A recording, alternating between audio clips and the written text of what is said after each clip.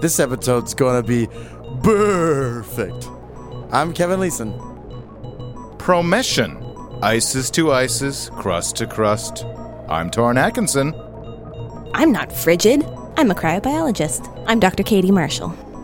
On this episode, we go hunting for Nazi cold. I'm Joe Foljam, and this is Caustic Soda.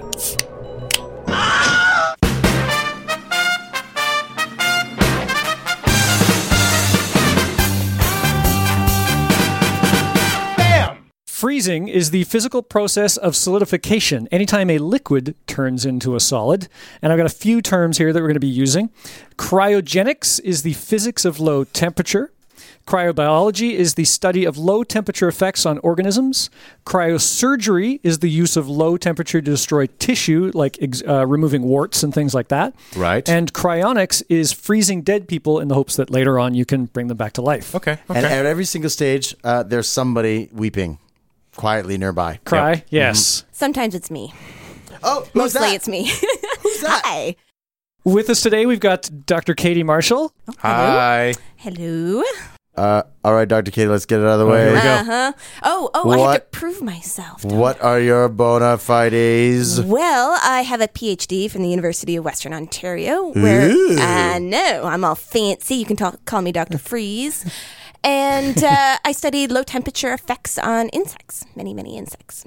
So Low temperature effects on insects? In 3 words or less, what were your conclusions?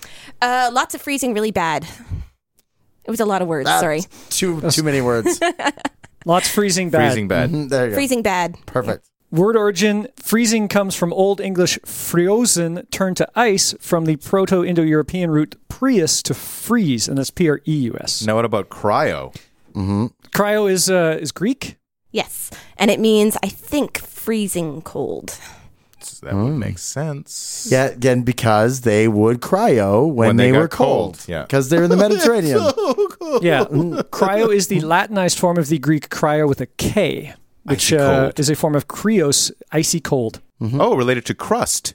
A crust of ice. A little Ah. icicle There on you your go. on the tip of your nose. Okay. That's a cryo right there. How does Krusty the Clown fit in? Hey, it's cold out. Cryophobia is the fear of cold, whereas frigophobia is the fear of becoming too cold. And the fear Okay. of the refrigerator Perry from the 1986 championship Chicago Bears. A very valid fear. I think that guy was enormous. I'm confused about the fact that it's called a refrigerator. Shouldn't it just be called a refrigerator? Most people call it a fridge. I call it a fridge, not a refridge. Okay. Open up the fridge. Get me a beer. Mm-hmm. See? That just kind of rolled right off the tongue. Yeah, go to the refridge and get me a beer. People don't say that. No. I guess I'll stop calling it a refrigerator all the time. Just call it a fridge. Or an icebox. Icebox. You know what the re comes from is when you take it out of the refrigerator at the store, Right. and then you Oh. have that like 20 minutes between the store so and the your ones house. at the store are refrigerators. refrigerators. The ones at home is a refrigerator. Got Correct. it. Unless you cooked something at home and then you put it in there for the first time, and then under those circumstances, it's a refrigerator. Now, what happens if you buy it at the store and then bring it home and then take it to somewhere to picnic, but then don't finish it, so you put it in the cooler? Does that make the cooler a refrigerator?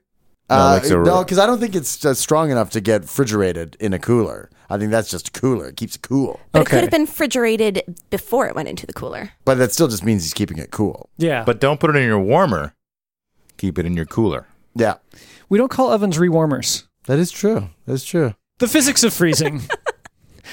Here's the thing that was odd that Katie told me when we were going over the research for this. Water actually doesn't freeze at 0 degrees Celsius. What? I know. Frozen water melts at 0 degrees Celsius. Okay. But you can theoretically supercool water at 1 atmosphere to about negative 48 degrees centigrade before it turns to ice sometimes. super cool it. So tell me about supercooling. Supercooling is this really sort of strange effect that happens because water needs something to nucleate, or ice needs something to nucleate around. What is a nucleate? So nucleation... Oh, I know what that is. What do you nucleate with?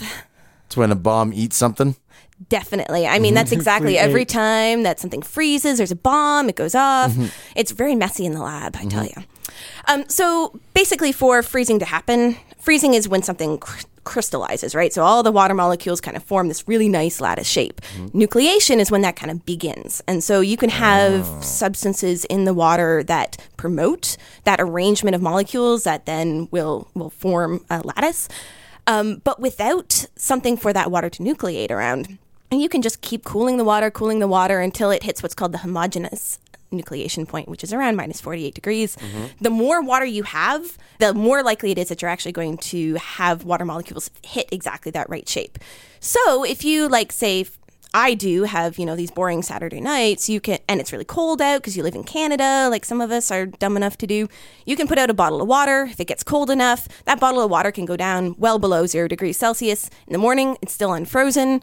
You can shake that bottle of water and bam, it will suddenly crystallize and form ice. So there's all kinds of videos on YouTube about that if, again, you have a boring Saturday night. And how does the shaking affect things? So what that does is it kind of just takes all those water molecules and just kind of like moves them around enough so that some of them are more likely to hit just that right conformation. It's kind of like shaking up puzzle pieces that Yeah. have a much better chance to fit together.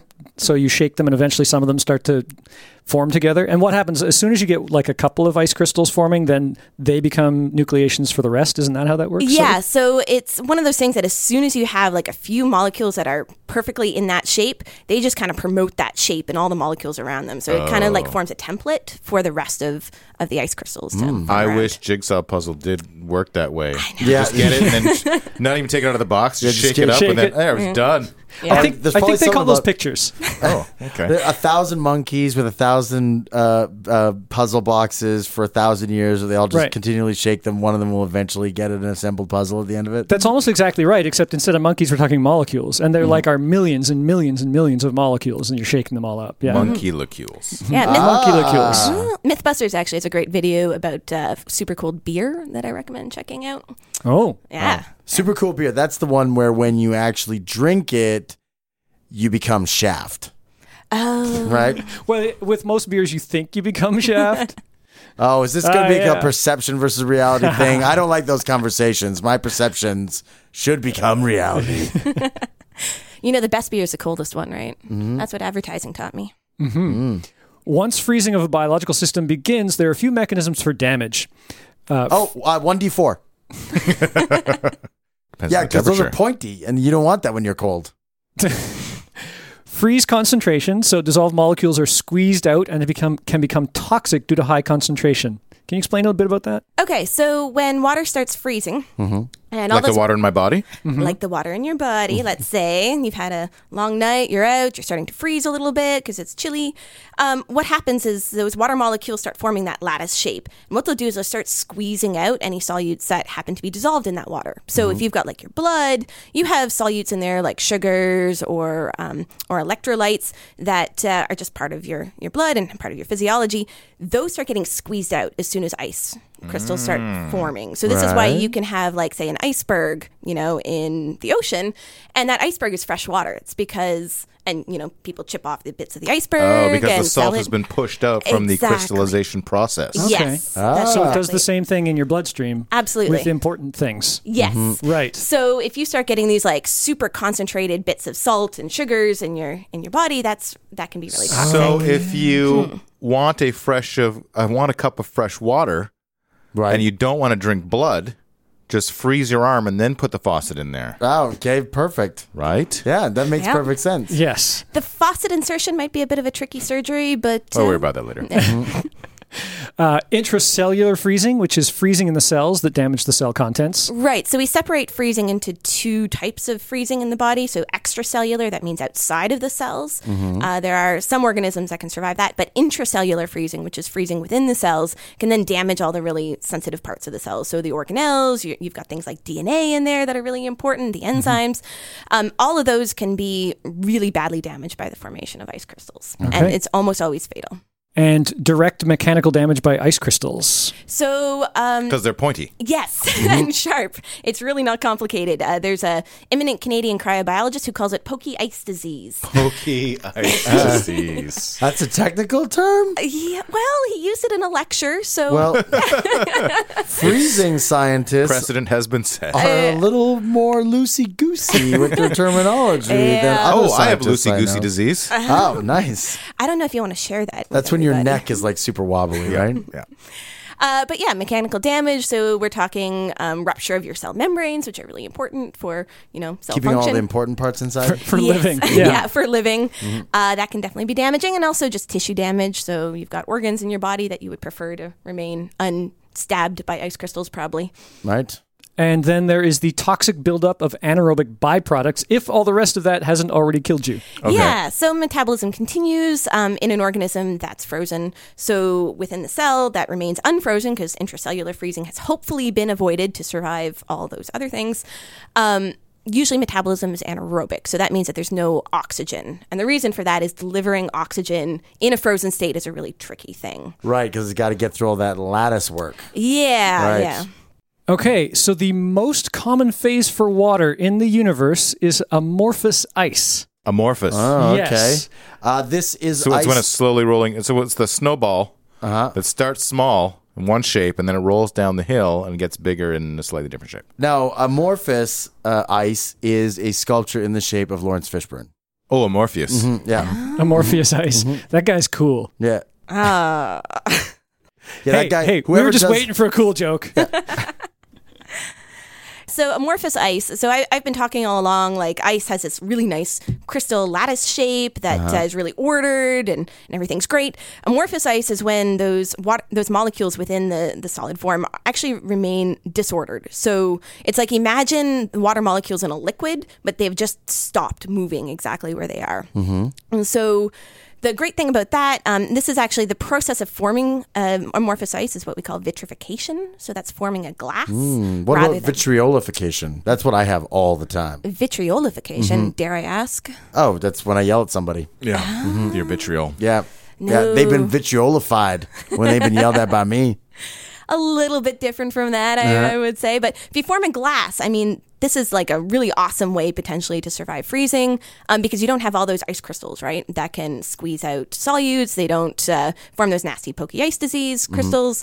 So this is actually a way of actually cryopreserving tissue or other Right. So molecules. you'll introduce chemical things that will make it so that you don't form ice crystals when your body freezes. Yes. Or That's hope, the idea. hope that that's So what this is happens. like biological antifreeze? No. So we'll actually go through some biological antifreezes. Vitrification is a process. So it's a Okay. physical process of Is it a forming a different sort of natural? thing. Is it a natural process? Absolutely. So amorphous ice is the most common form of water in the known universe. It can happen with just pure water if it cools really, really fast. So we're talking okay. like thousands of degrees per minute. kind of Flash fast. freeze. Flash freeze, like super fast. So the crystals don't have time to form. Kind exactly. Right. They just Yeah. get stopped right in their tracks. Right. But by the addition of antifreeze compounds, which I guess we can go over in a bit, you can actually promote vitrification over ice crystal So this is like water's, a flash freezing version of musical chairs. You just stop right where you are. Everyone, Yep. halt, freeze. Yep. Nobody move. Yeah, definitely. Here's a note that Katie has said lots of times during research. People don't actually freeze to death. What, do we heat to death? No, you die of hypothermia first. So you technically are dead before you're frozen. Would it be possible for me to freeze to death I guess you could under be flash extenuating frozen. circumstances? It's actually surprisingly difficult to flash freeze a human body. So you're a relatively large mammal. No offense. I'm trying. And you're also very hot. So Hey. there we go. You win Torn some. Atkinson, She large gives and with one hot. hand and takes away with another, Torn. Definitely. And it's surprisingly difficult to cool down a large hot mammal. So, for instance, I have, and, don't tell my boss this, but I have, dipped my hand in liquid nitrogen because I dropped something in the liquid nitrogen. And, My iPhone. Yeah, well, it was, my forceps, but, Okay. Yeah. And you actually, because you're so warm, you don't really it's not like you flash freeze your hand when you do that. Okay. Right? Because if Hollywood Right. has taught me anything, when you dip something for 1 second in liquid nitrogen, you becomes can frozen smash it solid, on a yeah. table. Yeah, no. Yeah, no, definitely not. What actually happens when your body goes into liquid nitrogen is it causes a whole bunch of that liquid nitrogen to evaporate. So you get this kind of layer of like just gaseous nitrogen around you, which is actually pretty insulative. So flash freezing human body, surprisingly difficult. There's organizations that attempt to do this, and it still takes them on the order of like hours and hours and hours to do it. So very difficult. What you actually die of is hypothermia, Okay. which I think we talked a little bit about in our Dangerous Expeditions episode. But I think we also talked about it in our Blizzards? Nope. Maybe we did that too. could be blizzards. But I'm thinking of the Lost at Sea, the marine Oh, mishaps. yes, you're totally right because Right. the In the water would cool water. you down. Yeah. So I'll go over this very quickly. Hypothermia is often defined as any body temperature below 35 degrees Celsius, 95 Fahrenheit. With this method is divided into degrees of severity based on your core temperature. There's basically four different stages, stage 1, 2, 3, 4. Stage 1 is the symptoms are awake and shivering, and your temperature is from 32 to 35 degrees Celsius. Stage 2, you are drowsy and not shivering. That's moderate, and that's 28 to 32 degrees. Well, that's a bad sign. Stage This happens 3, to me every night. yeah, drowsy and not shivering. I'm like bad. Stage 3, you are unconscious and not shivering anymore, and that is a severe hypothermia. Your body temperature is 20 to 28 degrees Celsius. Stage 4, that is no vital signs. That is profound hypothermia because you're dead. Indeed. And typically your body temperature is 20 degrees centigrade or less. That seems like an understatement, calling that profound hypothermia. I think you should call it fatal hypothermia. Yeah, I guess so. You know? Cataclysmic? Well, there have been people who have survived core body temperatures of below 20 degrees Celsius. Did they have a core meltdown? wouldn't it be like a core cool down as opposed to Yeah. Core slowing, core freezing. There are two really curious symptoms of hypothermia. One of them is... One is you got a hypodermic needle sticking out all over you. And the In your second one thermos? is you're drinking out of a thermos. Cup of soup and or coffee and or tea. You've got a curious. massive thing full of coffee. It's your hypothermos. Yeah, perfect. Paradoxical undressing. Ooh, this sounds sexy. Yeah, well, except that you're dying. 20 to 50% of hypothermia deaths are associated with paradoxical undressing. Right, you go with a smile. I'm dead anyway. This typically occurs during moderate to severe hypothermia as the person becomes disoriented, confused, and combative. They may begin discarding their clothing, which in turn increases the rate of heat loss. Is this because they're combative? They're like throwing their clothes at you, like, get away from me! Take this toque and shove it! Paradoxical undressing sounds like when you have like a flesh-colored suit on or something. Oh. You're taking you're wearing Slim Goodbody's outfit with all the internal organs on the outside, and Yeah. you're taking that Yeah. off. Oh my God, that's some kind of paradoxical undressing. Right, because you're not actually undressed, but you appear to be. I like it. Or you're wearing a dress that, has some sort of paradoxical statement on it. That's true. That's true. Oh, yeah, like... Fermi paradox? Ceci n'est pas une dress. Oh. There are a couple of explanations. One is that it's a cold-induced malfunction of the hypothalamus, which is the part of your brain responsible for regulating body temperature. Another explanation is that the muscles contracting peripheral blood vessels become exhausted and relax, leading to a sudden surge of blood and heat to the extremities, which fool you into thinking that you're overheated. Right. So just all of a sudden, blood shoots to places that haven't had it in a while, and you're like, oh, now I'm hot. So you take your clothes off. The second is terminal burrowing. What do you guys think that is? Well, it sounds like you dig until you're dead, right? It's a terminal illness. I think I'm digging a tunnel underneath the last SkyTrain station. Terminal burrowing. All right. It's also known as hide and die syndrome. Hide and die. Yeah. It's an The apparent old hide and die. it's an apparent self-protective behavior. The old hide and die sounds like something from Sweden, right? Something you pay for? It's the place where you hide from everybody while you change colors of your clothing. No, I go to IKEA and get a hide and die. Hide and I die. see. All right. Yeah. It's what they call their ice cream, their soft serve ice cream. I got a hide and die in a waffle cone. Damn it, now I want ice cream. I do that to people. An apparent self-protective behavior, which is known as terminal burrowing, occurs in the final stages of hypothermia. The afflicted will enter small enclosed spaces, such as underneath beds or behind wardrobes. It's often associated with paradoxical undressing, as previously mentioned. Right. You can take off all my clothes and hide under bed. Yes. Researchers claim that this is, quote, obviously an autonomous process of the brainstem, which is triggered in the final state of hypothermia and produces a primitive and burrowing-like behavior of protection as seen in hibernating animals. Okay. Oh, okay. wow. I'm becoming a bear. Yeah. It's very cold out. Yeah. Actually- I'm becoming a bear. In Well- some communities, you may be called a bear already. All right. Common misconception, bears don't actually hibernate. True. I'm becoming a squirrel. There we go. Yeah. 13-line ground squirrel. All right. Yeah. This happens mostly in cases where temperature drops slowly. So if you're slowly getting colder and colder and colder, eventually you'll reach the point where you're so cold you've taken off all your clothes and you just go into some little cave and die. Dig yourself a hole. You hide and you die. I'm trying to think of I guess, what situation would I be in where this would happen to me?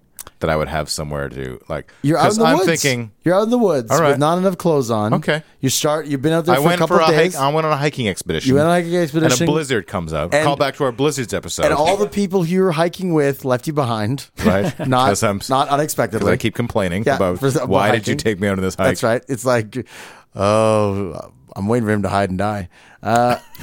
And so you're left behind by Yeah. your guide, right? And you're out in the woods for a couple of days at And a then time. night falls, it starts to get cold. I take off all my clothes and I find a tree stump to hide in. Yeah. Okay. Or I'm there. or a cave or whatnot. Like, I was a large, hot mammal. Cryoprotectants. Okay. Ooh. So there are lots and lots of animals that survive really low temperatures. And the way they do it is they have all kinds of cryoprotective compounds that they produce as All right. part of. Now, I think I know one of these. Uh-huh. The timber wolf has a vitamin in massive amounts in some of its internal organs, which makes them toxic for us to eat, but it helps protect it against the cold. Is any of that correct? I have no idea what you're talking about. I heard that once. Was it on the wolves episode? Maybe. Vitamins aren't generally considered cryoprotectants. So, Okay. All right. Yeah, I mean, Fine. Bring me some science. Teach me things. the other thing that's important to keep in mind is timber wolves, mammals like us, birds, we're all what we call endotherms. So what we do is we produce lots of internal heat to keep our body temperatures nice and warm all the times, and our physiology works great at those temperatures. And our skin keeps the temperature in. The skin Parts and of our large massness of us. yes, the large massness, that like So furry we're all stuff. shaped like perfect spheres. Yes, you heard the jokes about spherical cows in a vacuum, right? No. Oh, it's just how physics approach every single biological question. Oh, okay. But anyway, fat and fur and all those wonderful things that we all have in abundance keep us warm. Got it. But the organisms I'm talking about are ectotherms. So I tend to think of endotherms, those things that keep and that produce their own heat, are really wussy. I mean, we're not very good at handling low temperatures, like below 20 degrees Celsius, and we start dying. Like, seriously, what's up with that? Like, we've got nothing. Ectotherms are organisms that don't maintain their own body temperature. So these are things like frogs and turtles and insects and snails, most of the life on Earth. And it's actually much tougher than we are. Yeah, there's a whole meme going around. We are the 99%, which is invertebrates. Oh. Yeah. So anyway, so they're much tougher, and they deal with really low temperatures. So 20 degrees for them, that's like a normal day. I mean, their body temperature is just whatever the air temperature happens to be. So if it's minus 40 degrees outside, they're minus 40. Right. Right. How do they feel about that? Well, I would say they generally feel good because one of the ways they handle it is they produce lots and lots of sugars and polyols.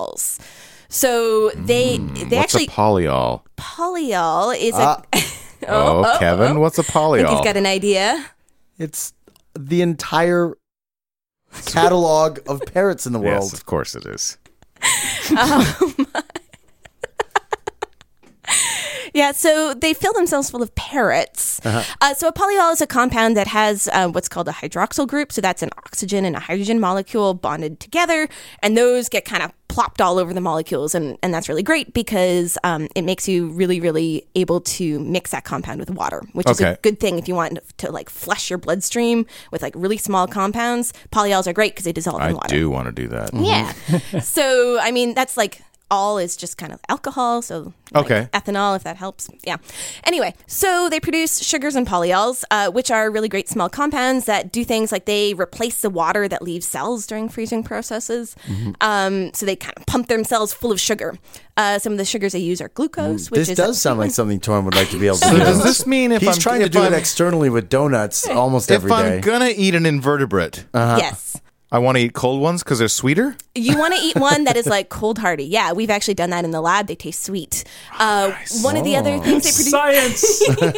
Yeah. Oh, this is the sweetest Yeah, that's bug. sweetie. Yeah, totally. We did a video of that. We called it our taste assay for cryoprotection. As You in shouldn't put taste and ass in the same sentence. I'm just going to throw that out there. You'll get other searches will bring your video Hey. to light that they don't want your video at all. Don't judge me, Torin. What you do on a Saturday night is between you and the video camera. Other polyols are things like sorbitol, which is actually used as an artificial sweetener. It's not something we can But it hurts. It hurts when you eat it. Yeah, makes it a little Sorbitol. sore. But all. Yeah, all over. All over. Okay, so those are the low molecular weight cryoprotectants. There's also a whole series of high molecular weight cryoprotectants. So these tend to be things like proteins. Really good ones that are worth knowing about are things like antifreeze proteins. So those are proteins that can bind directly to ice. They have nothing to do with your anti. They're just antifreeze. And they're actually really useful. People use them all the time for, there's actually a few companies, I believe, that put them in ice cream. So they'll bind to the ice crystals in your ice cream. Antifreeze in my ice cream? Yes. That sounds like deadly poison. Oh, it is deadly delicious. Okay. It's So- like Fair matter- enough. Fair trade. So instead of filling your ice cream full of fat, which makes it nice and creamy, instead they can put in this protein and keep all those ice crystals nice and small so it still tastes creamy. Okay. So, Okay. I like it. Yeah. All right. It comes from a fish called the eel pout. The Eel pout. eel pout. Yes.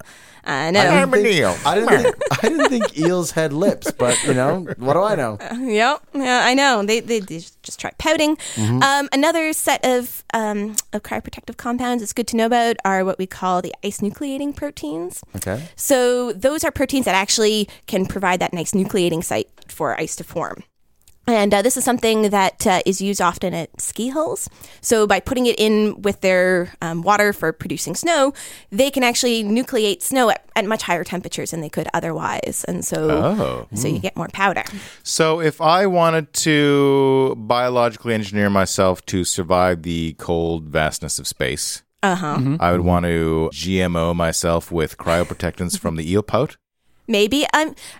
So the eel pout antifreeze proteins are kind of not so great. They only manage to help a couple of degrees worth of. So they promote supercooling, right? Okay. Right. So what you want really is one from like an eastern frog. spruce budworm, or the mountain pine beetle. They can promote, on the order of 15, 20 degrees of supercooling. So much more hardcore. But then the terrible twist is I started to become all bug man-y. Oh yeah, the fly. Yeah. Yeah. We've all seen that movie. You turned into Bobcat Goldthwait. No, Bobcat Goldthwait. no. What's his name? Jeff Goldblum. Goldie Goldenson. No, the Jeff Goldblum. Goldblum. There you go. I can see how you can get those two mixed up. They're so similar. There's golds in there. There's a couple. Yeah. There's gold in them. Their names. Yeah, Promeshin. Promeshin. Has anybody heard about this? yeah. It's when you allow somebody to freeze. Kind of, actually. I want to thank our intern, Corey, for finding this. Promeshin is a proposed form of burial. Call back to our funerals episode. Or burial. Or burial. I like burial because Sure. it's like No, burying. go for it. In Or which, Barry. or Barry. But his name's not. berries. In which human remains are disposed of by way of freeze drying. Okay. Developed Okay. as an environmentally friendly method of burial by Swedish biologist Suzanne Wiemassak, who derived the name from the Italian word for promise. Promise? Promessa. Okay. Promeshin involves 5 steps.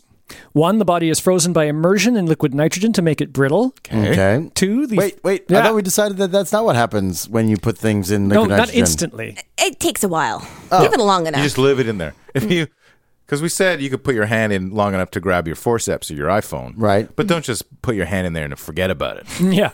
Oh, you won't forget about that. So don't use liquid nitrogen when you're trying to play that prank on your roommate where you put their hand in water. To make them pee while they're sleeping? Yeah, that's right. Don't use liquid nitrogen. Is that what you're saying? Public service That's announcement. good.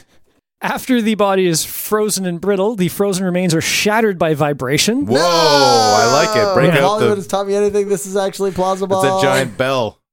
The remains are then subjected to a vacuum so that the ice sublimes and the powder becomes dry, weighing 50% to 70% less than the original body. So I think so. So you dust bust the remains, the shattered remains. Any metals, for example, tooth, amalgam, artificial hips, etc., are removed either by magnetism or by sieving. Just, putting through a sieve. Yeah. Panning for gold. Gold teeth. Yeah, it's leftover from their fake hips. From the promession. Oh, God. I could just see there's gold in them, there's cemeteries, there's people panning. All these. It's the new gold rush. Yeah. The dry... Oh, I forgot. It would have been easier to just pull their teeth up before we went to all this trouble. But this is fun. Yes, exactly. The problem is now you've got all those, porcelain caps and, they don't use gold in fillings anymore. It's, Meh. The dry powder is placed in a biodegradable casket, which is interred in the top layers of soil where aerobic bacteria decompose the remains into humus. Delicious hummus. It says hummus, but my falafels humus in in there. as little as 12 months. Okay.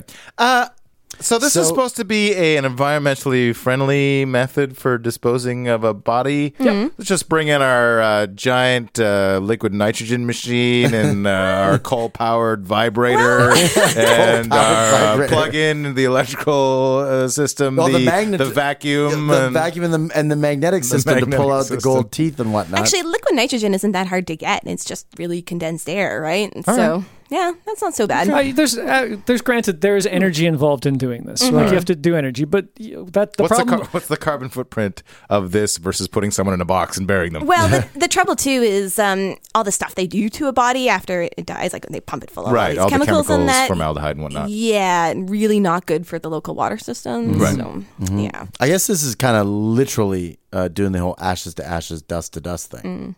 Yeah. Some independent attempts to reproduce Promessa's early results have so far been unsuccessful, which the original innovators claim is due to lack of skills in cryogenic freezing and vibration technology. So basically, they say they've done this. Other people have tried to replicate it and haven't been able to. And they've said, you're just not good at it.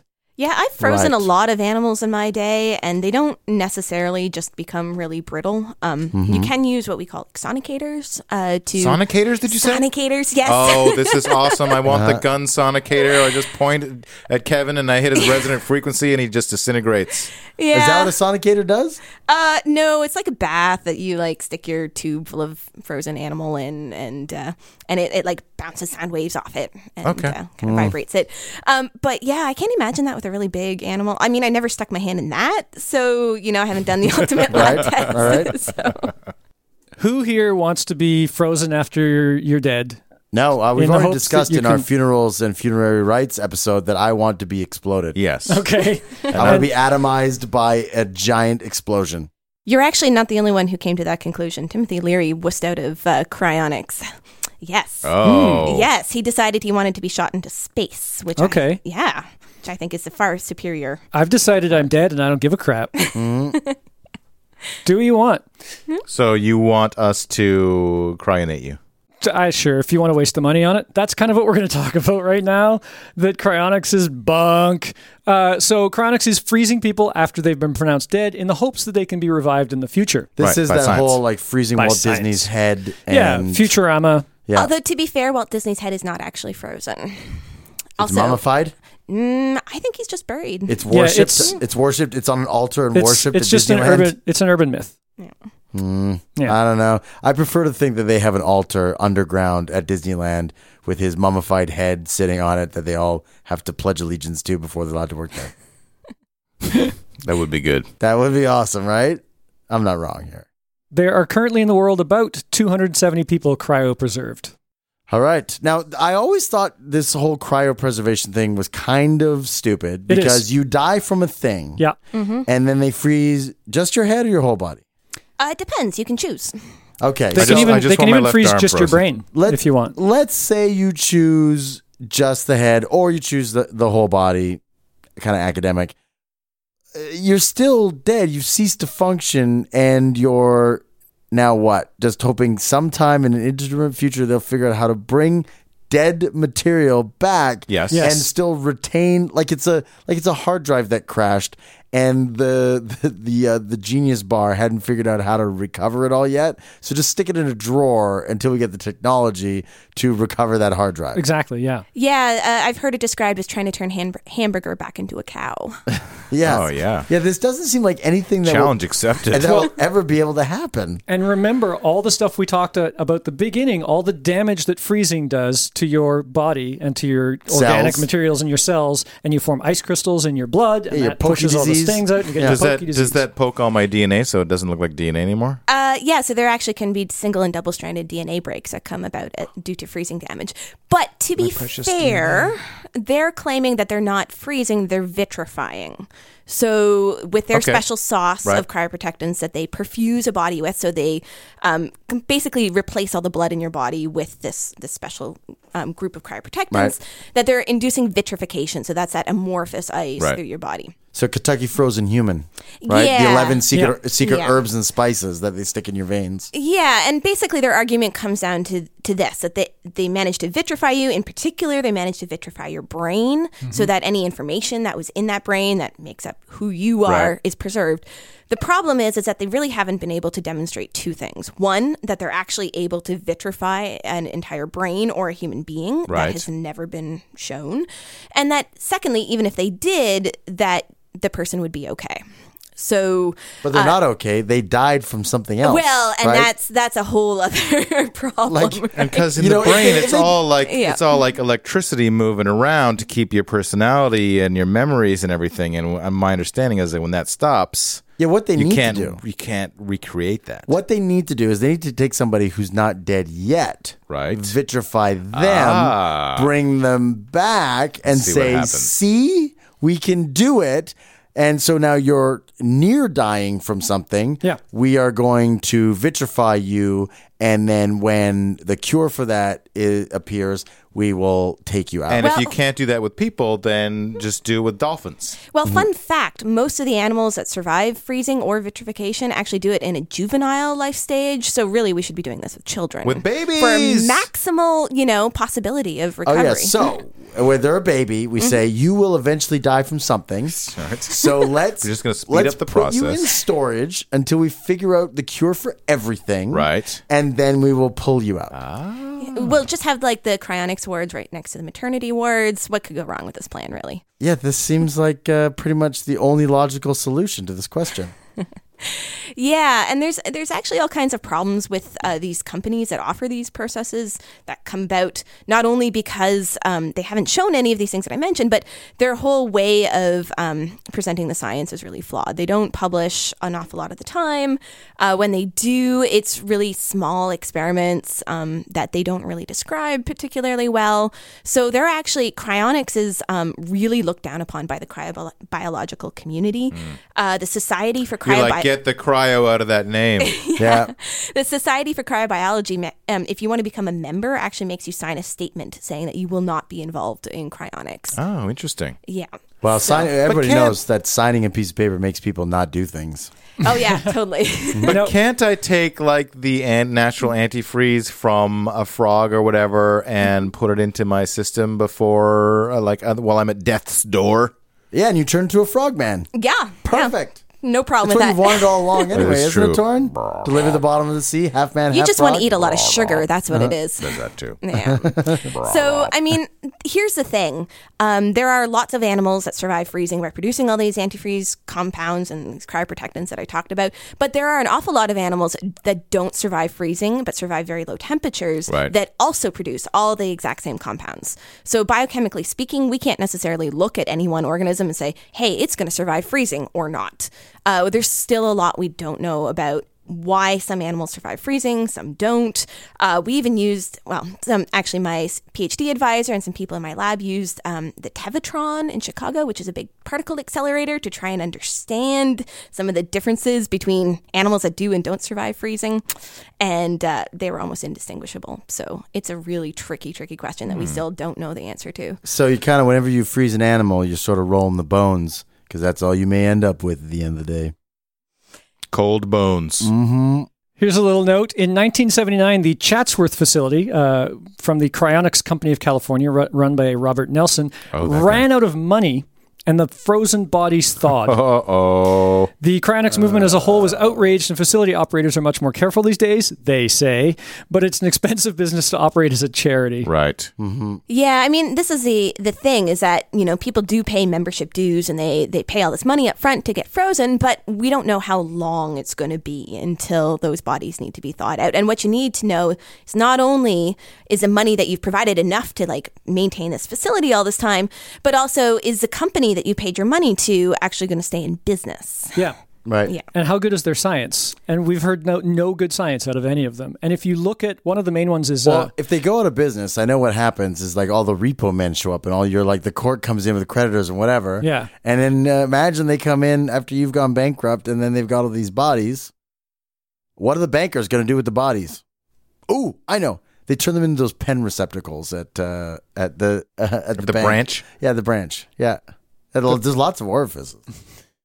I say just shoot these people up into space where it's naturally cold. Mm-hmm. Put them in a little... we know it's not cold in space. The sun is blasting you. No, it's on the dark side of the moon. Oh, right. Well, that's not space. That's the dark side of the moon. Some such. And, also, the bodies are already cold, so they'll just be well insulated in space because, Yeah, freeze them first, then put them in space. Because then that's like a refrigerator. It's a vacuum. Now you're talking. It's like a refrigerator. A refrigerator. Yes, as previously discussed.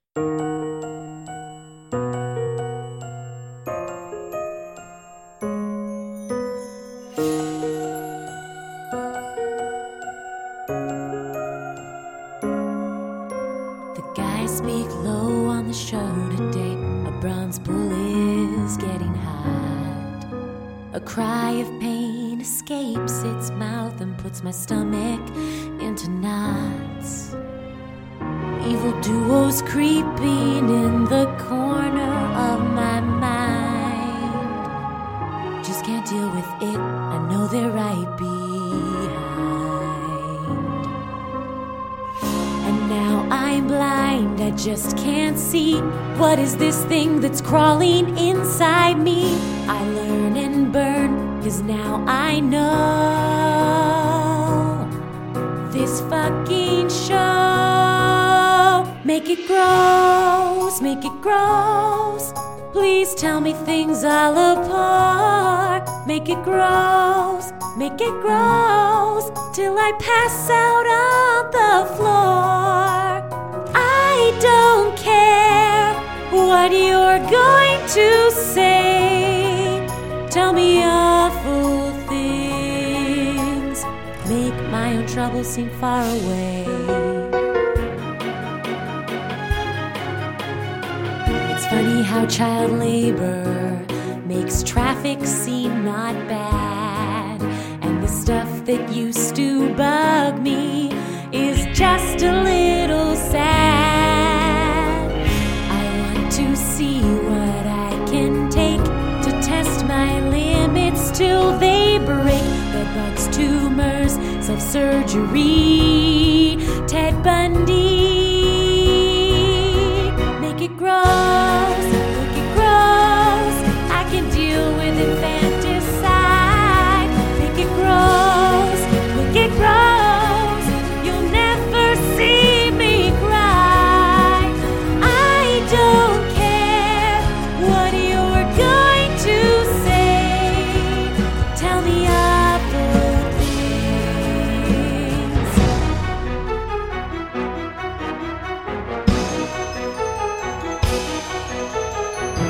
A teratoma is a lump of nasty gore. This maggot cheese just wants to go and crawl right out the door. And one thought pierces me just like a neutron blast.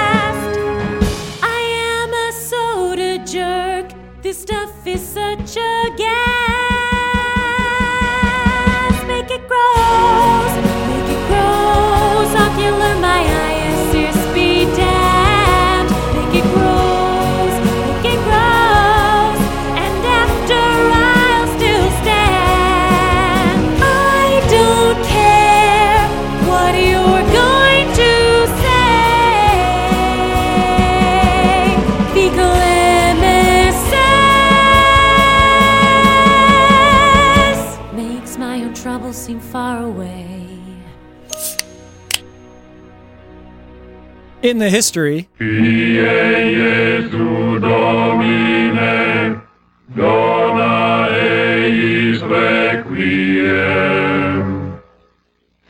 1941, Nazi Germany's Luftwaffe conducted experiments with the intent of discovering means to prevent and treat hypothermia. Okay. So what? The Luftwaffe was the Air Force. Cold up there. It's cold. Oh. Don't okay. fly too high. Do pilots get a lot of hypothermia? Was that a problem? I would probably, because maybe their The cockpits little, weren't they have so that little sealed vent up. open. Oh, You know? of course. Yeah. You can have air conditioning or you can have open air vent. Okay. All right. Or maybe they just Luftwaffe. felt bad flying over everybody on the Russian front and going, Yeah, man, it's ooh, cold down there. We should do what we can to help them Maybe out. it was survival after, Or getting if you shot crash. down. You shot down, yeah. Ah, okay. All right. Didn't think you were going to get shot down, did you, Kevin? No, I didn't think anybody in the Luftwaffe ever got shot down. I shot down men all the time. Ooh. There were 360 to 400 experiments and 280 to 300 victims, Oh. indicating some Wait, victims wait. suffered more than one experiment. But wait. Yeah. So victims of victims? hypothermia or... I don't understand how Yes, victims come into experiments. Experiments, you have Oh. subjects and volunteers and Yeah. whatnot. Nope, this is Nazi Germany. Okay. One study forced subjects to endure a tank of ice water for up to 5 hours. Okay. This Oh, was yeah. done on prisoners. These are all German people, right? This was done on prisoners. Oh, not German people. Captured Russian troops much of the time. Okay. I know that Mengele did a lot of this stuff too. I don't know if this was there's all necessarily... sorts of horrible experiments on prisoners. Yeah, for sure. Many experiments were conducted on captured Russian troops. The Nazis wondered whether their genetics gave them superior resistance to cold. Of course it did. So As we you'd all stick- know. You'd stick a Russian in an icy tub next to a German in an icy tub then? Just to... As a control? So you have a control? Exactly. I would think so. I guess that's what it was, yeah. One study placed prisoners naked in the open air for several hours with temperatures as low as -6 Celsius. Besides studying the physical effects of cold exposure, the experimenters also assessed different methods of rewarming survivors. Yeah, like they keep a tally of all the effects. Yep. Number one, shrinkage. I guarantee that was the first thing they noticed. And still women don't know about it. Yeah. Because it's a state secret. It's like a top secret stamp. Do not let the females know about shrinkage. One assistant later testified that some victims were thrown into boiling water for rewarming. Sure. Oh, that's good. That'll work, right? If you're freezing, suffering from hypothermia, the boiling water will be the next best thing for them. 'cause Actually, that'll get... no, don't do it. Don't do it. If someone is suffering hypothermia, never put them in really hot water. Ever. Why is that? Unless you're a Nazi. If you're a Nazi, go right ahead. If you're evil, then do it, yes. Yeah, I honestly, I can't remember, but I know you're supposed to put them in lukewarm water or slightly warm water rather than boiling water. Well, you should... Can't imagine any circumstance where you want to put a human in boiling water. Well, I can imagine a circumstance, but not one in which you want the human to do well No. afterwards. Yeah, maybe a witch trial. Right. Right? Maybe a witch trial. Yeah. Or a cook-off. Oh, yeah, it's cannibal style. Oh, so a cannibal cook-off championship. Lost at sea, maybe, Yeah. Yeah. Donner party. In the news, April 2014, 80-year-old Maria de Jesus Arroyo suffered a heart attack on July 26, 2010, and was pronounced dead by a doctor at White Memorial Medical Center. Her body was laid out so that her family could pay their respects before it was taken to the hospital morgue, where it was placed inside a refrigerated compartment pending pickup by a mortician. Oh, yeah, this would have been a refrigerator. Where did this happen? This was Mexico. Okay. When morticians later received Arroyo's body from the morgue, they found her face down rather than face up. Dun, dun, dun. Her nose was broken, and she had cuts and bruises to her face, according to the court papers. Oh, somebody opened the drawer and beat her up and turned her over. Arroyo's family initially attributed the injuries to mishandling of her remains. Right. The injuries were so severe, the lawsuit alleges, that the mortuary was unable to mask them, so they couldn't, fix her up with their, Makeup. clay and makeup. Right, yeah. As a result, the family filed a suit accusing the hospital of negligence. A medical expert later reviewed depositions and declarations by hospital staff, which led him to surmise that Arroyo had received her injuries pre-mortem and was, quote, frozen alive in the hospital morgue. Oh. She must have got the wounds while she was fighting, while she was on her way out, and that's why they found her upside down. On her way out of what? Out of the casket that they put her in the freezer. So okay. they pronounced her dead when she was not. Right. Her family paid her their respects. They put her into the cooled compartment, into the little metal box. The refrigerator. The refrigerator. In the morgue. She woke up. Right. Desperately tried to get out. Right, but those things aren't meant to be open from the inside because there's very little need for it. Yes. So it doesn't have one of those panic handles in the trunk, those kidnapping handles. Yeah, I need those little bells like we talked about on our Buried Alive episode. Yeah, go check out that old episode at causticsodapodcast.com because we've mentioned it like 10 times now. In desperately trying to get herself out, she hurt herself very badly. Right. Yeah, I would hurt myself very badly trying to get out of a mortuary. You'd think knocking would have done it. Yeah, you got to go to like the old... Yeah, but you don't know where you are. Yeah. I mean, you wake up somewhere cold and dark and small, and that's all you know. Yeah. And and you're 80 years old and had a heart attack just recently. And she might have been disoriented from whatever. So what is and she might be suffering hypothermia as well. She's claustrophobic. What's the medical thing about this frozen alive thing? Like, how did this happen? Okay, so she wasn't, again, frozen alive. Yeah. She was in a refrigerator, depending on how you prefer to state it. Yeah. But she would have suffered hypothermia from being locked in a refrigerated compartment. I don't know if she would have been wearing clothes, but even still, you know, if you're kept at 4 degrees Celsius without, you know, any sort of warm clothing on for a long period of time, eventually, and especially if you're not in great health to begin with. So we're not saying that she had a heart attack and then fell into a snowbank. No. And then slowed her internal stuff down to a crawl so that people thought she was dead. Nope. Just a misdiagnosis. She wasn't dead. You think somebody would have noticed her breathing? Yeah, I don't know. Bad doctor. White Memorial Medical Center has denied any wrongdoing in the case. Imagine that. I haven't found any follow-ups on that. Imagine that. We didn't do it. It was like this when we got her. Yeah, precisely. June 2013, La Colonia Granas El Peyote in Mexico. Okay. Organizers of a Jägermeister pool party attempted to create a smoke effect by pouring 4 buckets of liquid nitrogen into the pool. Wait, don't you put dry ice in a pool to create smoke, don't you? Don't tell the organizers of the Jägermeister pool party that. Well, liquid nitrogen is much easier because you just pour it instead of having... If you put dry ice in, there's still hunks of dry ice that people could touch if they're in the pool. Right. Yeah, and that'll get stuck to you. Wait, they're pouring liquid nitrogen into a pool that people are in? Yeah. Yeah. What?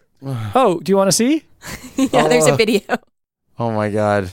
Those are not buckets. Those are really large. Those are 10-liter Dewar containers. Yeah. They don't... Yeah, and their people are in the pool. Jumping, and watching the guys with the buckets of liquid nitrogen pour it into the pool that they're in. Yeah, and there's tons of dance music going on, and there's a whole party atmosphere. When the liquid nitrogen came in contact with the water, it boiled into nitrogen vapor. Right. And displaced oxygen, leaving partygoers gasping for breath. Oh, so that smoke is actually choking out the oxygen. So it's creating the smoke and choking people out. So you've got this dense, like, of course, when you turn nitrogen, which is a gas, into a liquid, it condenses, and there's a whole bunch of it there compared to what it would be if it was a vapor. Right. When it hits the water, it turns back into a vapor. Right. And expands massively and pushes all the oxygen out of that area. Okay. All right. Guests who were milling around the pool realized that those inside the water began passing out and called for help. Right. The victims were pulled to safety by paramedics and rushed to hospital where many had been diagnosed with cardiovascular problems. Well, what, not breathing is designated as a problem? 8 people received medical attention and have since been released. One of the victims, 21-year-old Ignacio Lopez del Toro, ended up in intensive care in the hospital for days. The day after the incident, doctors gave him only a 2% chance of survival. Wow. But several days later, he was released. Doctors say he'll take a year to recover thanks to pancreatitis and a hole in his left lung. So I did the math on this. I went and looked up how much liquid nitrogen will turn into, so how much air it will displace. Right. According to the website Chembark, which is actually where we initially found this story. Oh, I thought it's about dogs doing chemistry.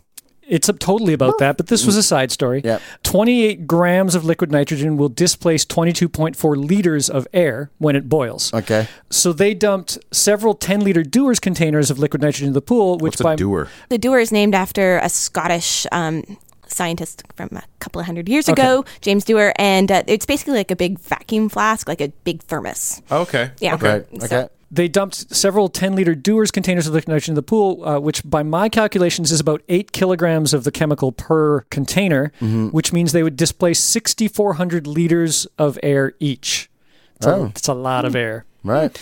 And Katie, you were saying something about our response to too much nitrogen when we were talking about this. So the really scary thing about liquid nitrogen, and when I work with it in the lab, the thing that people don't really think about is the big hazard is actually that displacement of air. So the cold hazard is really not as big a deal as the fact that if you like dump a lot of it on the ground, again, you'll get that liquid nitrogen evaporating into vapor nitrogen and displacing all the air. And it is scary because you don't react to a lack of oxygen the same way you react to an increase in carbon dioxide gas. Oh, okay. So when you sort of imagine like you're in a really small space and you're using up all the air and you kind of get that like burning sensation, that's from the increased carbon dioxide in the air, which is called hypercapnia. So you react to that really strongly and you start gasping for breath and trying to breathe more. If there's not much oxygen, you don't have the same response to that. You don't really react much at all.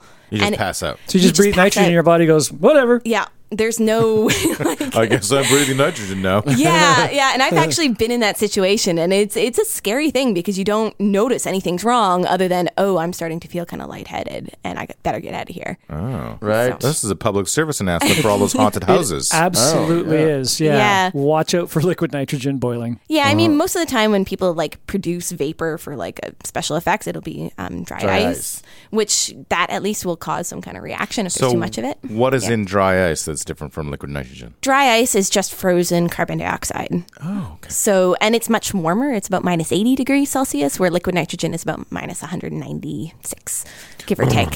Yeah, it's very chilly. Yeah. Much more dangerous. Yeah.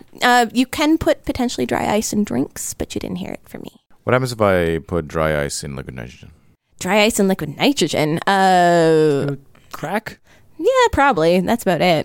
It's never been tried before. Destroyed the universe. I know when you go to those like hardcore molecular gastronomy places in New York and Paris and whatnot, that they use a lot of dry ice and liquid nitrogen. Yeah, you can make ice cream, really good ice cream with liquid nitrogen. It's like those Dippin' Dots. So you just like... Dippin' Dots? Yeah. Never heard those words together before. Dippin' Dots? You've never heard of Dippin' Dots? You are. I would have ranked you amongst ice cream aficionados. Yeah. And you don't know anything about Are these little things you see at the movie theater where you can get a little cup full of those tiny... Okay. So you take the ice cream, you drop it into the liquid nitrogen, and you get like these little spheres of creamy goodness. Okay. Yeah. Yeah. That's right. Let's go up for Dippin' Dots, everyone, after the show. Can that be our ice bucket challenge? Yes. Instead of pouring ice over us, we'll pour ice cream into our mouths. Yes. Yeah. Although, if you wanted to have another public service announcement, never drink a drink with liquid nitrogen in it. And that actually happened. Someone ended up with a hole in their stomach. I don't want holes there. Yeah. Much colder. Listen, I got enough holes already. I don't need another one. Yeah. And if you're going to put dry ice in a drink, make sure that you don't actually put the dry ice in your mouth at any time. Right. Yes. That'd be the ultimate, like sticking your tongue on a really cold piece of metal. Yeah. Who here has done that? Had their tongue stuck to something very cold and they couldn't get it off? Everyone except for Joe. Yeah. Everyone except for Joe. And I'm guessing... Joe, you haven't lived. I'm guessing Katie My has tongue done doesn't it. stick out very far. I'm guessing Katie get it has through your done it the lips. most recently. Oh, yeah. I did just move from central Canada. September 2012. Diagnosed with an aggressive form of glioblastoma multiforme, a particularly deadly brain cancer, Kim Suozzi, 23, turned to Reddit to raise funds, not to fight the disease, but to have her head cryogenically frozen after her death by Alcor Life Extension Foundation. Alcor. Yeah, in the hopes that she could be revived and cured in the future. Thanks to Reddit and help from the Society for Venturism, which I looked up. It's not about the Venture Brothers. Okay.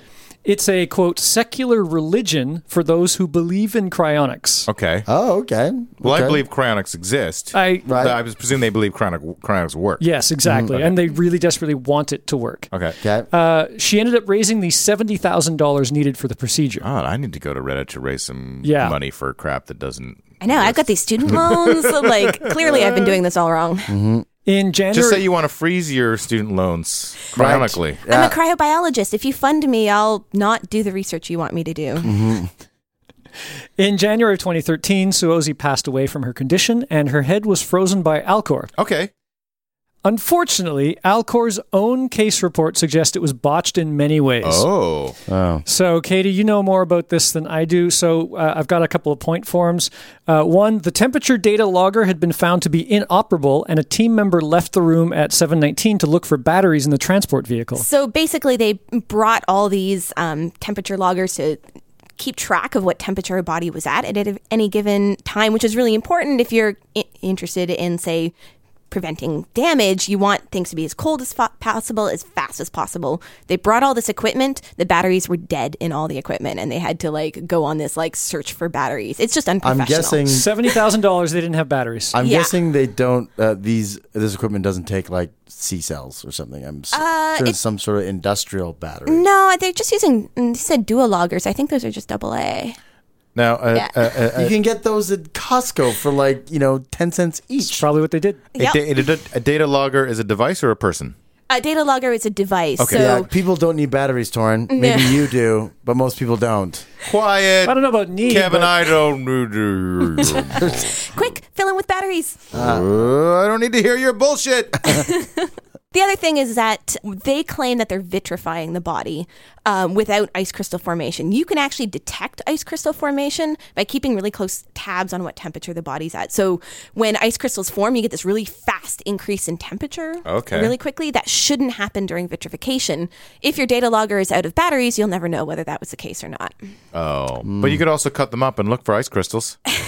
Yeah. Totally. That's definitely optimized for survival, I would say. Just a piece of the earlobe. Yeah. Got it. Contrary to protocol, only one temperature logger was used during stabilization, which further aggravated the problems with the Duo logger. Duo logger is just one of their data loggers. So you would ideally have multiple temperature loggers in different parts of the body, so you know what's Stuck in, happening. very deep with big knives. Yeah, I was reading. They got those those things that you stick in a pot roast, right? Well, those giant sort of thermometer. The great thing about a body is it has all these orifices. Yeah, that's true. I can Kevin's imagine most of all. I imagine that different parts of my body would freeze at different sort of stages. Oh, absolutely. So your extremities will freeze. If your whole body's stuck in something really cold, your extremities are going to freeze soonest, right? That's why you put your fingers in your armpits. I know for pretty much it's science. Good science. My ego is going to freeze last. It's the hottest part of you? The largest. Lack of data collection in this case was further aggravated by the absence of formal stabilization data collection sheets. That is a lot of words that I kind of know. Yeah, so basically this woman had raised all this money on Reddit and through the society. They knew she was going to die because she had this really awful tumor. She was actually transported to a hospice in Arizona, which was right near where the Life Extension Foundation was. She had paid $70,000 for this procedure. Did you say Phoenix, Arizona? I think they're in Scottsdale. It's where it's hot. Wait, why would you want your cryonics facility to be in one of the hottest places in America? Yeah. Cheap land. This doesn't make any sense. Send it to Alaska. Put it in the Arctic Circle.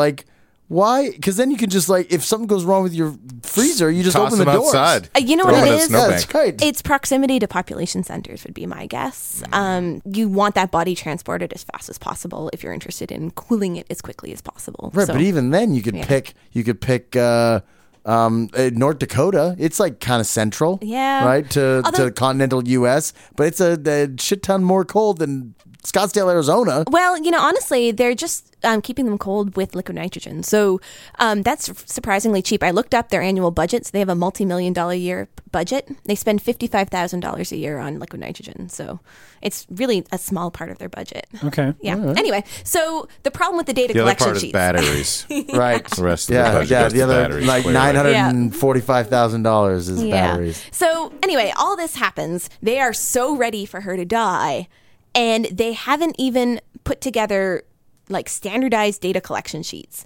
And I mean, when you do science, the data collection sheet is how you know, okay, we need to collect data on X, Y, and Z, and maybe some A, B's, and C's. If you don't have that formal data collection sheet, you don't know if you're writing down all the stuff. Hey, maybe that's how you do science with your fancy PhD. I know. I can't say that I'm an Alcorian, I think they're called, but for all we know, they were writing things on the backs of their hands, right? So it's just it points to a lack of professionalism. unprofessionalism. Hey, he's got a tattoo of the data collection sheet on the back of his Yeah, hand. there you go. It's just handy. Yeah. Yeah, maybe. Did I mention it was volunteers that do this, by the way? All right. So $70,000 and people volunteered. Yes. There's no staff? They don't have staff? They have There's staff. donuts every Tuesday morning, guys. Yeah. Free donuts. Or Dippin' Dots, because they got all that liquid nitrogen hanging around. Yeah, frozen donuts for everyone. Yeah. And then finally, while surgery and perfusion were accomplished without incident, the actual success of perfusion in this case appears negligible. So this is directly taken, a quote from Alcor's case report, and what they're reporting is that while they tried to flush all her blood out and fill her body with cryoprotectant, they were unsuccessful. And so they have data showing in their case report that her brain was not cryopreserved at all. There was maybe a small amount on the outside that had a little bit of cryoprotection. Other than that, that brain is not cryopreserved. Hey, it's more of an art than a science. So a well-paid, high-profile client, I'm not going to call it a patient, of this company that claims to be able to freeze you to bring you back was unprofessional, didn't follow what would be standard procedures, and even in their own case report went, that didn't work. Basically, yes. Yeah, awesome. Way to go, Alcor. And I mean, this was the highest profile case. You can Google her name, and this was covered by all kinds of news outlets. And you would have thought that they would have been organized enough to bring batteries. Right. Now, there was a book written by a former Alcor employee that kind of I know what their motto is. Stuff. Wait. Oh. I know what their motto is. Don't cry over spilt milk. Uh-huh. Oh, I thought that would get a bigger laugh. No. So Scott Johnson wrote a tell-all sort of memoir of his time working for Alcor. I don't think he spent a whole year working for them. He was a paramedic that was hired to be director of clinical services. And what he found was that he basically reported a lot of what we mentioned about this unprofessionalism, that there was just a lot of disorganization around some of these cryopreservations. And he actually became chief operating officer while he was there in the 9 months. So he really pointed to a lack of organization in a lot of things. There was an awful lot of other allegations that you can Google, but I don't know if I would. There was a lawsuit that Alcor, of course, launched in response to this book that is working its way through the courts. I think it's been dismissed most recently just this spring. So that really, there's just a lot of unknowns about what actually is going down. Well, they are like, we're going to freeze your assets. Yeah. Yeah, sorry, Larry Johnson. Larry Johnson. So, yeah. Scott Johnson, I Larry like Johnson. how long of a pause it took for you to give I me was the- frozen by how brilliant it was. The allegations that are in the book have not been proven in court, but if you go through Alcor's own case reports, and they have quite a few of them on their website, you can really see that at least the allegations about lack of organization and preparation are, I would say, absolutely confirmed by some of their case reports. Have they ever had a success? Like anything that somebody reasonable who would, and they've given enough information that we could say, oh, well, they did that one. To be honest, I haven't gone through every single case report, but I've gone through 6 or 7, and I haven't seen anything that even they would consider a success. I would think if they had one, they would be shouting it, right? Yeah, and we would define success in this case as a successful perfusion with cryoprotectant. Right. In a lot of cases, it's hard to tell. So I can't tell with the amount of data that they've presented whether or not vitrification actually happened. And they have not ever shown in a whole animal complete vitrification. Even, something tiny like bugs. Tiny bugs actually naturally successfully vitrify. There, success. Oh, Yes. we did it. Yeah. Look at all these bugs. But I would like to see some, vitrification reports on mice or rabbits or, So this is how we do Voles. it. We get the machine from the fly when you're about to die to splice you with a fly so that you become a tiny little fly, and then they can freeze you. Right. And then we have another machine that turns you back into a human and a fly. Right. So what if So you're it's a gonna dead take- human? Can they turn you into an alive fly? It's Honey, I Shrunk the Corpses. Pop culture. First thing that came to my mind was Han Solo being frozen in carbonite. Was he technically frozen though? Or is it like, what is carbonite? Ah. It's a magical thing. Right. Right. Yeah, that Yeah, but- preserves him. He was cold Sure. when he came out, remember? Yeah. Okay, that's true. He was shivering when Shivering. it came out. He was Yeah. blind. That's right. Yeah. Yeah. I have no idea where the blindness comes from. I really don't know. It froze your his optical nerves. Yeah. Although actually, All right, you I can drove a watch dirty time. videos on YouTube of frogs thawing out after being frozen. Yep. And their eyes are all kind of like shrunken in, and then you watch it as they thaw out, their eyes like pop back out.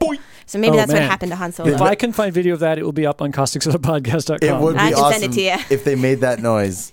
Yeah, when they happen. Yeah, yeah. A little trivia. Having Han Solo frozen in carbonite was, at least in part, due to the fact that they were not sure that Harrison Ford would return for a third film. Yeah, Oh. yeah, it was a contractual thing. Yeah, when the original Star Wars Episode 4 New Hope was made, Carrie Fisher and Mark Hamill were signed on for a 3-picture deal, but Harrison Ford refused.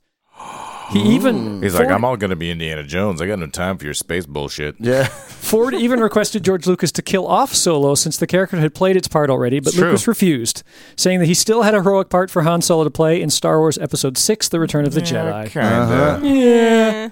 General Solo. General Solo, is your strike team ready? And all these lieutenants are like, are you kidding me?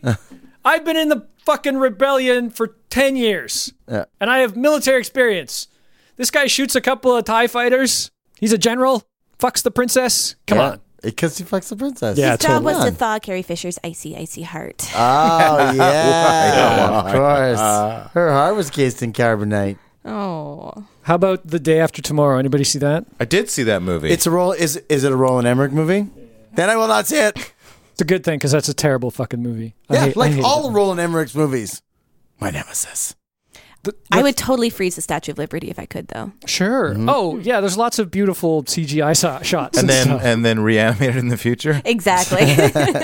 Bring it back to life. The reason that even though it's a terrible movie, it reminds me of Freezing is because of that scene where he's like literally running away from the cold. Like, yeah. He's running down the hall and he's like trying to shut doors and it's like the cold is an alien going along the wall to try and get him. Although, to be fair, actually, so a real thing, have you ever heard of brinesicles?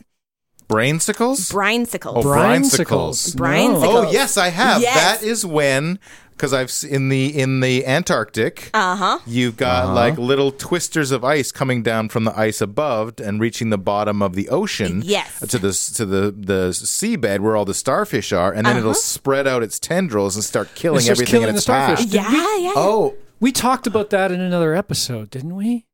I certainly this freezing the sea floor video that you're about to open up. I have watched this. Yeah.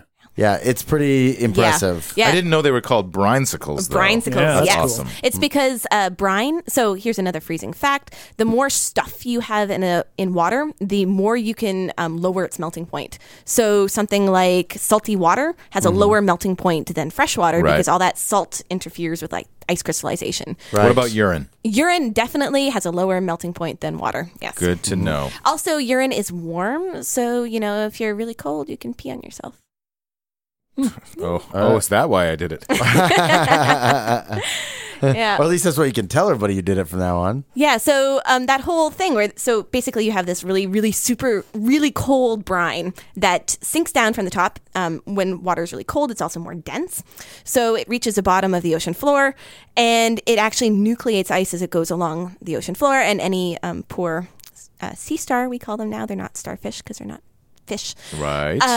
will actually get frozen along the way. So you Yeah. can watch I think BBC has. That's the video that I Yeah. couldn't Yeah, there's load, it's not from Planet Earth, but it's one of those Yeah. David Attenborough life series. It's a pretty rad video. Go to causticsodapodcast.com and check it Frozen out. Planet Frozen is what it's from. Planet. Yeah. Icy finger of death. Yeah, we'll include this on causticsodapodcast.com. Oh, there it is. Time lapse photography. Yeah. I'd like to talk about Mr. Freeze from Batman. Kill the Okay. heroes.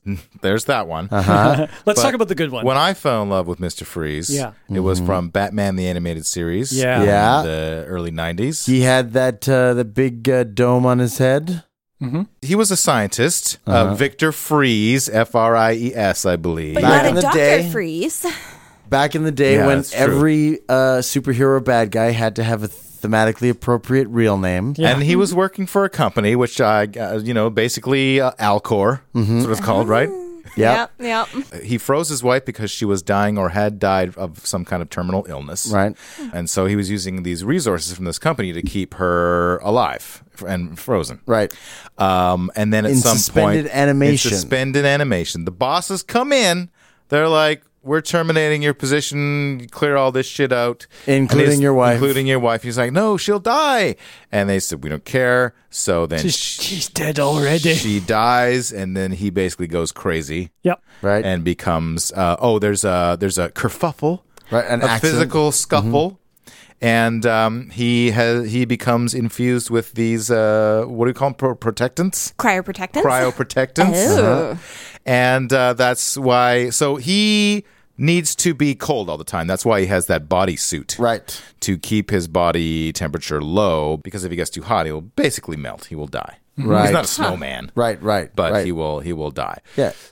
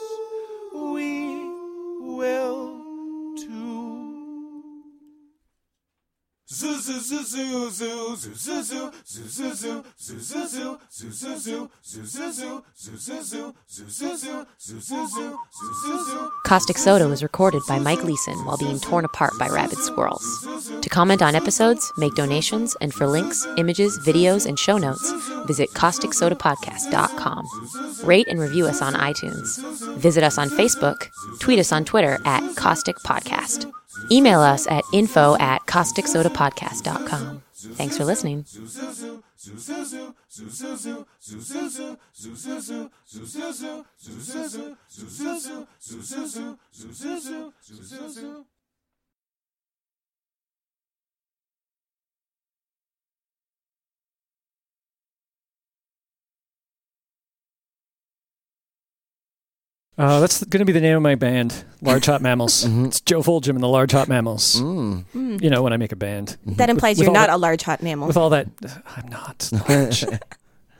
Not or large. hot for that instance. Hey now.